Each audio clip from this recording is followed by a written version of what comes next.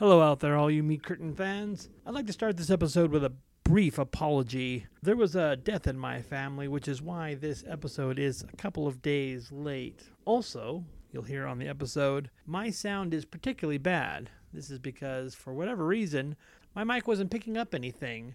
So all of my recordings are whatever is picked up off of somebody else's mic. I guess that's it. Enjoy the show. 1, 2, 3, go! On this week's episode of Behind the Meat Curtains, we have a certified sexual educator and the return of Eris, who is a life coach herself. This week's episode is all about female sexuality and sexual health. Enjoy the show.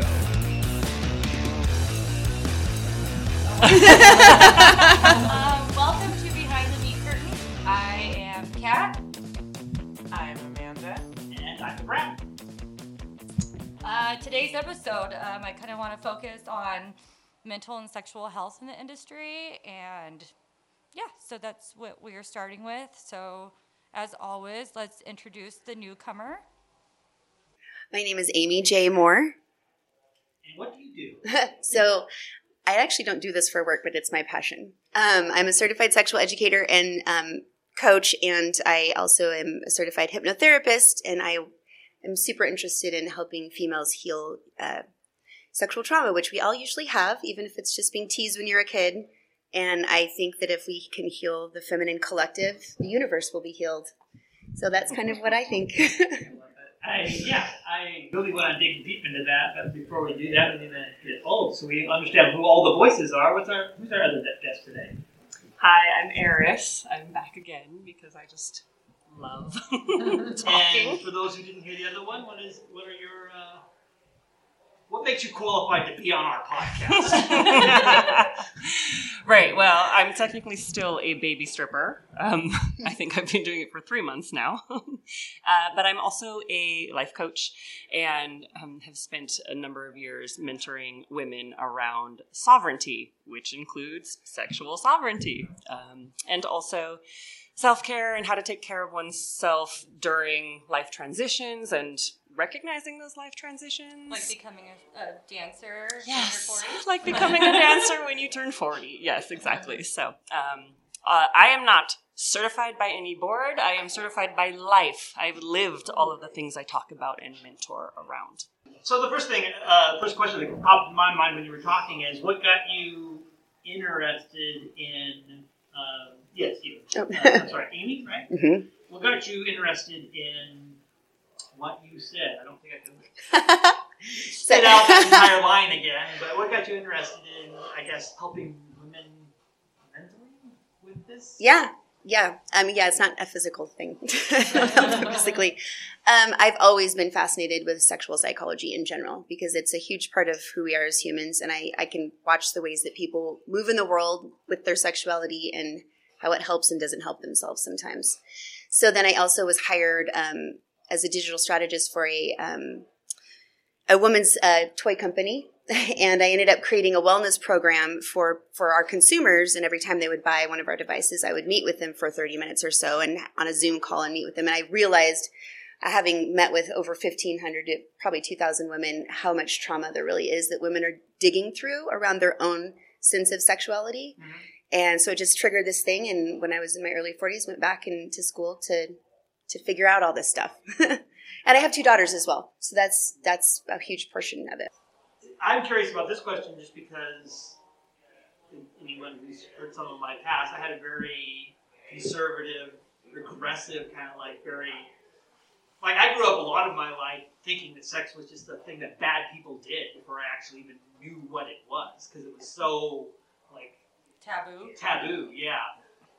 What was your life growing up? Was it an open? Was it closed? It was very close. Yeah, so I'm 48 years old. My mother was raised Mennonite. So she thought she was being very conservative or liberal by raising me an evangelical. And so I was very shamed for my body and told that I was responsible for men's responses to me. Mm-hmm. So, and people, does that sexual trauma? Yeah, it is, because it does affect how you grow into your sexuality. So the ways that we're raised have a huge part of how we come into our sexuality, and then those things that happen to us. And of course, I don't know almost any woman that has not been sexually assaulted in some form or fashion. And so it's so invasive and it's everywhere. So yeah, that's a portion of my struggle as well. That's interesting. Yeah. And I was raped when I was 17. So there's that. He's still in prison. Oh, good. Yes.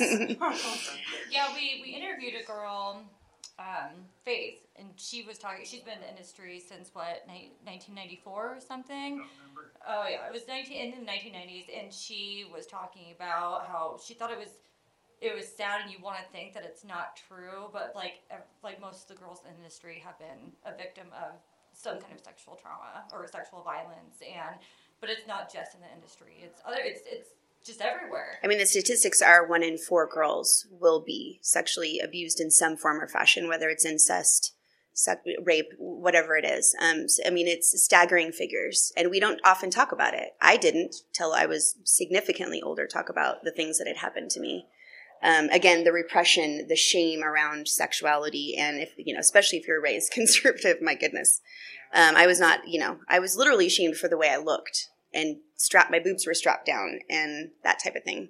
So why would I talk about what happened to me? I thought it was my fault. Yeah. Now, you had as part of your thing, like women's wellness or stuff. Does it overlap with what she does? Tell me about where you...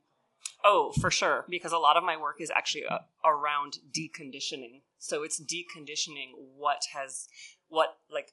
we've grown up in, understanding what our worth and our value is in a patriarchal society that sees women as property and something they can do whatever they want with. And so my work is a lot of deconditioning. So limiting beliefs. So every religion has a lot of limiting beliefs inherent in the religion itself, but so does your family of origin, so does the culture of origin, and so does the society you live in. And so that's like 4 or 5 different layers of conditioning that keep women from their own power.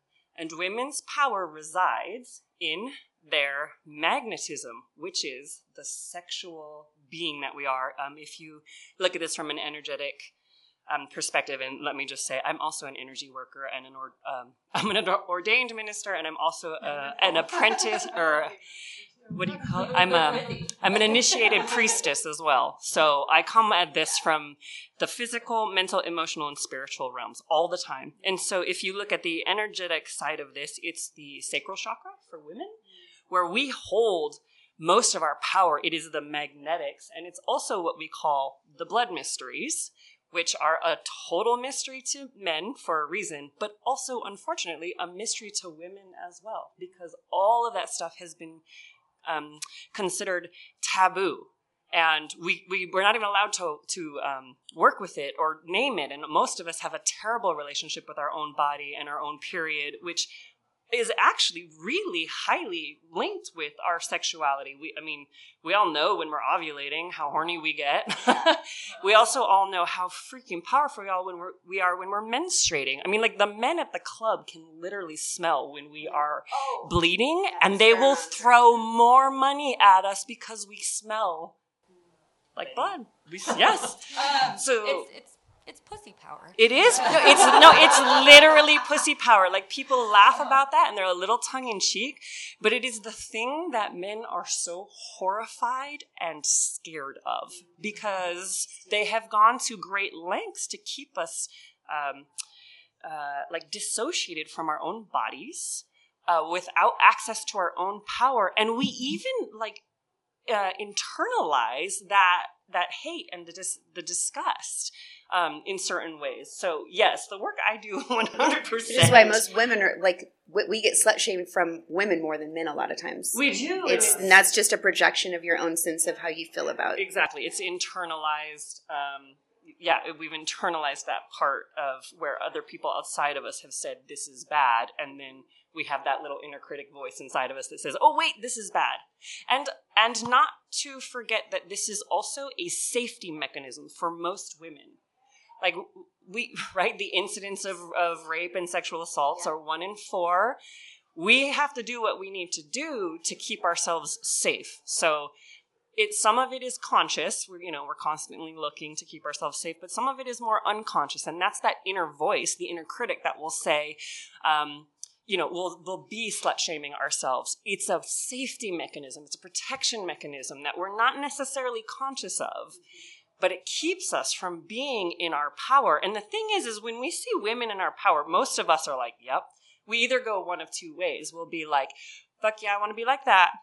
Or we'll try to tear her down. It's the crab in a bucket because it's representing syndrome. What you're not. I see you and I want to be that. I'm not, so I'm going to make sure that you can come to my level. Yeah. So the competition and comparison is really actually toxic. It's this thing that drives me nuts. I'm like, the women are busy catfighting amongst themselves so that like the power that we could have collectively is wasted instead of coming together and changing the whole freaking system. Do you just like...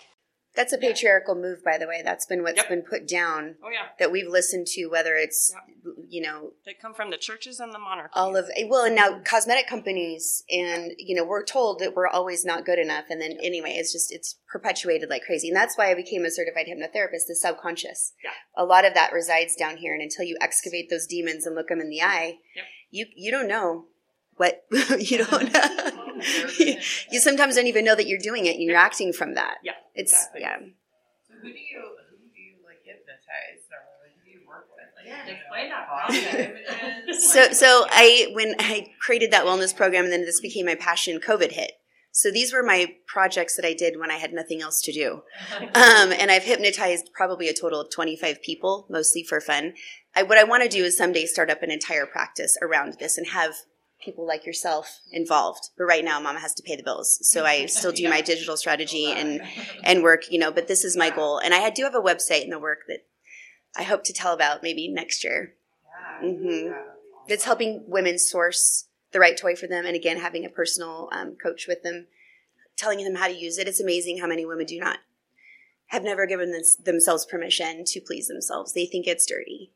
Wow. And I believe if you empower yourself by yourself, you're going to make less poor decisions when it comes to relational and partner. Yeah, because you were talking about it being around sexual trauma, and I think when I ran into you here, which I met you buying a donkey picture from your other job. I ran into her at Backside Cakes. You got an ass for me. You were talking about how you wanted to help people that had sexual trauma, like find their sexuality again, because just because you went through that doesn't mean that you can't find it again. Doesn't mean that you can't have a healthy sex life. We subcontract out as women a lot of times our sexuality to men, and that's where we believe that's where it lies. So we don't necessarily I am whole by myself. I don't actually need another partner. But the male gaze has been so, we've just basically decided that that's how we view ourselves. That's one thing that I see a lot is so many women, probably guys too, but I notice it more in women. Their entire identity is wrapped around how sexually attractive they are. And it's the scorecard that they constantly, and they don't have a realistic view of what that is. It's just it's but like a they're told. Facebook page, look at all these other people having fun out there, but mine doesn't look like that. It's this weird. We don't even know what we want sometimes, so we're told what we want by what we're told they want. It's a vicious cycle. So empowering women within themselves is what I love with you. Sometimes I get in I'm very confident. I'm we're so powerful, and then I get to work and I feel like I'm compared to all these other women because of the men in there, and it's you are so strong in that. But do you ever struggle with that? When you're at work. I would have if I had started this younger. If I had started this in my 20s, God forbid, or even in my 30s, I know I would have struggled because I was still measuring myself up to the male gaze. And I want to say, I grew up with 5 brothers. It started so young for me. I don't even remember a time when I was not compared to the men in my family. So I know if I had started this younger, I absolutely would have been screwed. Right? Emotional roller coaster all the time, no sense of self-worth, or self-worth determined by how much money I made or who thought I was, all of that. That for sure that would have happened. But I'm 41, and I've been doing this deconditioning work for a decade. And At this point, no. It's literally just a way for me to make money. That's it. So I don't care what the other person says. I'm not comparing myself to the other dancers. That's like a waste of energy. And that's really a good way to look at it, is like, where is your energy going? What's your intention for going to work? My intention for going to work is to make as much freaking cash as I can make. That doesn't mean I don't get frustrated when like a sale goes sideways, which you cannot always control because you really never know what the other person is thinking. But no, not now. But No, or younger, you yes. You ooze confidence. You like when do. you're like, Yes. you're like fierce, but you're kind, and it's just like you could see feel your energy when you're there. Well, so that is that energy that you can feel. Again, that's back to a lot of the energy work that I do, working with people's like chakras, right? That is the magnetic energy that does ooze the confidence, but it is having somatically worked through the trauma, because yes, like everyone else here, I was sexually molested the first time at 5. So there was a lot of untangling that needed to happen and liberation. And here's what's really important to remember through all of this is it starts with the body, and your nervous system is the governor. Your nervous system will say how fast, how slow you can go, what you can even do to untangle all of this. And your nervous system is affected by your thoughts. Yeah, AKA so your true. conditioning. The words we speak to ourselves. So all of this is like a multi-layer process. Like I said, I have 10 years under my belt of doing this work. It's not done by any means, so I don't want to make it sound like, oh yeah, 10 years and you're fine. Well, it'll probably never be undone. No, it's never. It's No, just because there's constant always work. another layer. You gotta do the work. Yes. Not a destination. Yeah, there's no destination. And that's actually what a really good way to frame it, I think, if we remind ourselves it's a journey. Like, I literally was like, oh, I'm 40. What would be cool? I'm going to go be a stripper. Because I was like, here's some experience I've never had. And here's a way to, like, little trial by fire, see if all the shit I've worked on for the last 10 years actually stuck. Did it stick? Yeah, it stuck. Can I do it? Yeah. And also, like, what do I not know about? Like, what are the things I still need to learn or still need to work on? Because it's a great mirror. Right? The environment is a mirror for you to be like, okay, am I really a type of person who can be supportive of all of my co-workers? Because it's like fierce in there. Every woman in there is trying to make her money. So can I maintain that? Is that real? Did that really settle into me? Or is that just like, do I not have enough reps yet? You guys are kind of put in a dog pen in a way. It can be looked at that way. But so far my experience has been, even with other girls who are like, still comparing or competing. I'm like, no, that's where they are. Whatever. But I still am not going to. You can choose to be affected by a person or not. Yeah. So since we have this resource on here, it just popped into my head. I think this is a sex industry based podcast, and I think specifically a strip club is a probably mentally dangerous place for someone who works in the stripping industry, because of like what you're saying, constantly competing. Yeah. You see so many females. Yeah. Like backstabbing each other and stuff instead of like, getting together as a team. Mm-hmm. So since we have both of you on, like taking turns, what would be some of the like, if you had this this person sitting in front of you, stripper person, what are some of like the advice that you would give to them?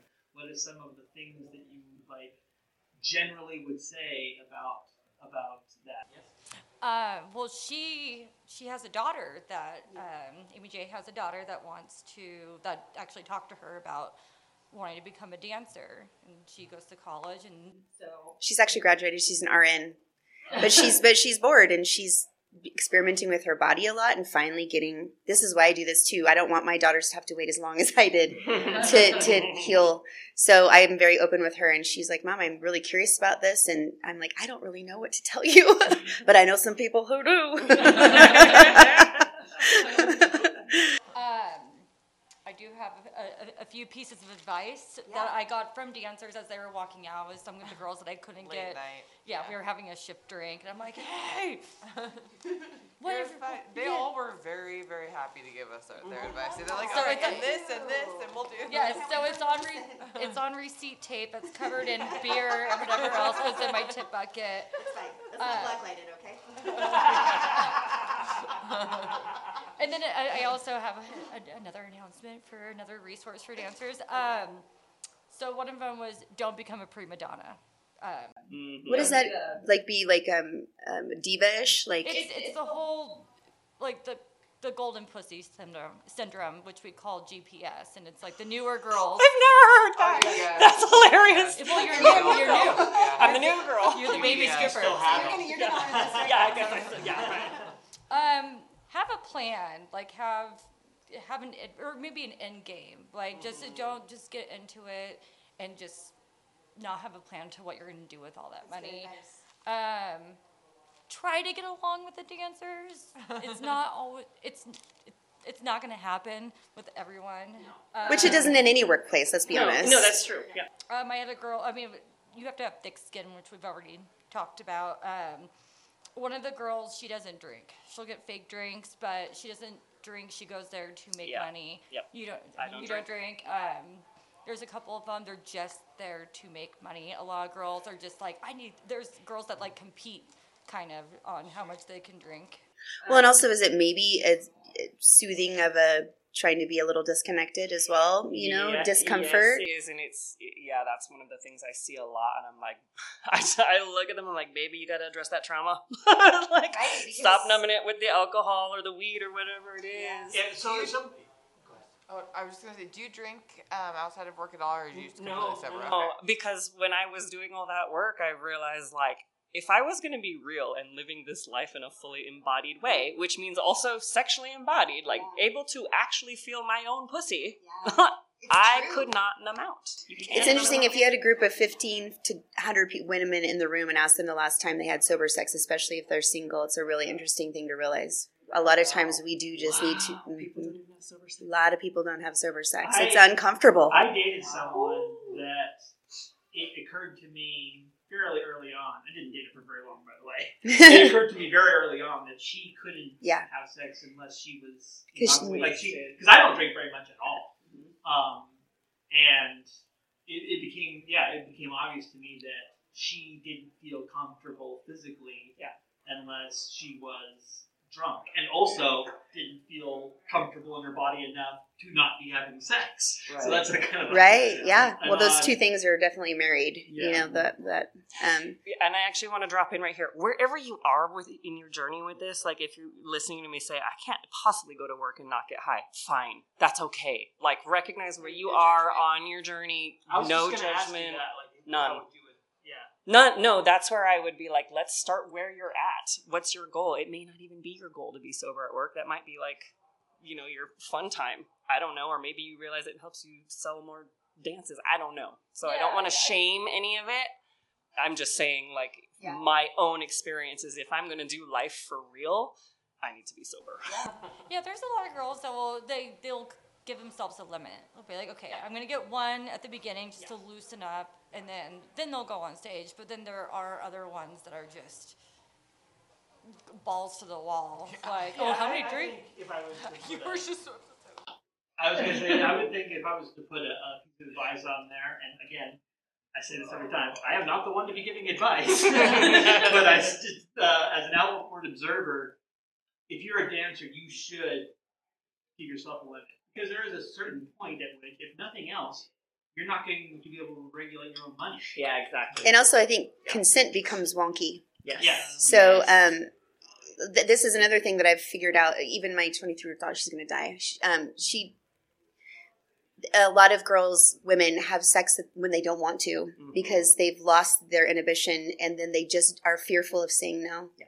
So they're in the moments, and that was devastating when I heard that was a huge thing, that we're having sex and it seems consensual, but we're just doing it to appease. And when you're drinking, that lowers all of those inhibitions even more. So, and then you wake up the next day, what did I do with this precious body of mine? And as women, we're receiving. All the energy comes in. Yes. So I think honestly, that's a bad situation to be in for both parties. For someone like me, I don't want to feel like you regret it the next day. Yeah. Totally. Right. Yeah. That totally takes away from the actual intimacy and vulnerability that's possible. And actually, one of the things I always end up telling clients is sex, the way we do sex now, is one of the least intimate and vulnerable things that we can do these days, because we have just it's so tangled and twisted that people are just like, yeah, I just want to get some strange tonight in the alley behind the bar. Let's go. You know, and I'm like, that's not vulnerable and intimate at all. Yep. And casual sex is wonderful. Wherever you choose to exercise your sexuality is wonderful. But I think a lot of times women went into having a more free mode around casual sex as a mirroring of what men were doing. So in order to empower ourselves, we were going to be that way. Which in fact, I think men are more apt to have casual sex because they have less intimate relationships in the rest of their life. Yeah. And it's the low-hanging fruit of how they find intimacy. Mm-hmm. So then as women, we're over here craving true intimacy, but lower, like it's an odd cycle in my mind. Yep. I see it working. Lowering the bar. Yes. And I mean, I had a fuck fest in my 20s and 30s, and I don't regret any of it. But now I've been celibate for a year and a half. I have intentions around. I want that. I don't want to settle for that. And I realized I was fooling myself by thinking I was empowering myself by having casual, non-important sex. Yeah. I was celibate for 2 years after I was divorced, and it was because I was like, can I be so present with my own body sensations, what I want in the moment? Like, am I actually horny, or am I just fucking capitulating to keep the peace in my house or whatever, which was what I did for 13 years while I was married. I think like women keep doing this thing where we'll say, well, we'll get our power back because we can do what the men can do. And I'm like, no, stop modeling ourselves off the men. It's divine feminine. It's totally different. We don't even have the same template. Like, women's power looks nothing like men's power. They're completely different. They just look and feel different. And so every time women come back and we're like, well, we can do what the men can do. We can do what the men can do. I'm like, stop doing what the fuck? Who cares? Who cares? I know. What can women do? Yeah. Actually, the shit we can do is really fucking amazing. Childbirth comes to mind. Yes. Yeah, no big deal. Exactly. Yeah. I didn't want to interrupt you, Kat. Do you have more on the list there? I do. I'm so excited to give your daughters some insight. Yeah. We have another one. Well, it's always the most common one is invest your money. Like, everybody has like a different say on it. Like, put X amount of dollars away, but like figure out like your end game. So, put 20% of like your tips, because the best part of being a dancer or being in the industry is the money. Mm-hmm. And so if you're smart with it, then you can go places. I do a lot of success stories, or we're working on a bunch of success stories. I know people that put themselves through college, open business, become nurses, become, everything, and they did it all on their own. Yeah. There might be I love that. Many people, unfortunately, who at the end of it are like, why didn't I? Yeah, maybe they did put a little away. Yeah, and that could just be personality too, depending, but... Well, I think it just gets easy in the industry. It's like when you're young, because there's a lot of... How old's your daughter? 23. And then I have a 15-year-old daughter as well. Well, don't let the 15-year-old go. She's the one who's very, like, this is her jam. She's going to rule the world in this way. But as 23 years old, and you go into an industry and you probably don't have that much work experience, or if you get all that money, and it's just like, oh my God. So then you know that you can go and make that money and get on different shifts. So you'll just spend it. And I've heard a lot of girls say, oh, I did the dancer thing and spent all my money, but I'm going to work this weekend. But it's not always going to be like that. You're not, because when you first start dancing, usually you get that new money, and that's when you get the GPS. I'll look out for that. Symptoms may include. Yeah.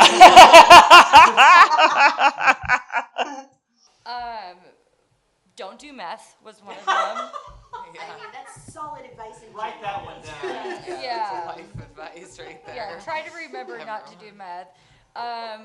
Remember, this is one of mine, is there is a transition between seasons as a dancer. So like right now, we're going through, summer's our busy season at our club, but then you go into fall and it gets really, really catty and the money is not as good. So when you're going out and doing that stripper thing and, buying a bunch of stuff, put some of that money aside. And then a couple girls who have been at the club for a while said, don't talk to any girls for 3 months. Like, stay off the radar. Like, don't make your voice be loud at the beginning, but just kind of like, you studied everything. Yeah, she did the VIP booth and took money, and she observed everyone and studied the dancers that made money, and then she was like, okay, I'm ready. Like, Yeah, I think that's actually a great piece of advice is maybe have her get a job as like a hostess or something first to like get in there just to get a little bit of taste and see what it's like before she's...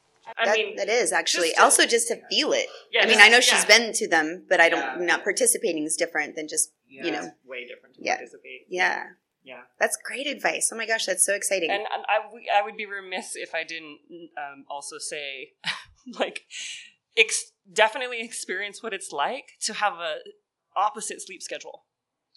People underestimate our hormones so much, but when you are up from whatever until 2:30, 3 a.m., not just your circadian rhythm, but as women, and we are sensitive as hell with some very specific hormones, pay attention, because you're talking about sex and sexual health, right? So you better be including hormones in this, right? The physical body is always, cannot be forgotten. So, yeah, you got to see how you do.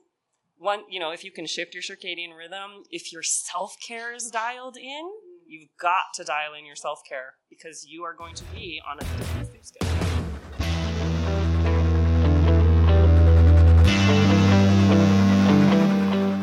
And that's the end of part 1. Our theme music is by Tribe of Noise. You can find them at www.tribeofnoise.com. Thanks to our host, Backside Kegs. You can find them at 740 Northeast 3rd Street, Suite 6, Bend, Oregon, 97701. Stop in sometime. You might see us recording. Listen to us on Apple Podcasts, Spotify, Google Podcasts, Amazon Music, or wherever you find your podcasts. If you enjoyed this podcast, please give us a positive rating. We are a new podcast and would really appreciate the support. And you can find us at www.behindthemeatcurtains.com or write us at info@behindthemeatcurtains.com.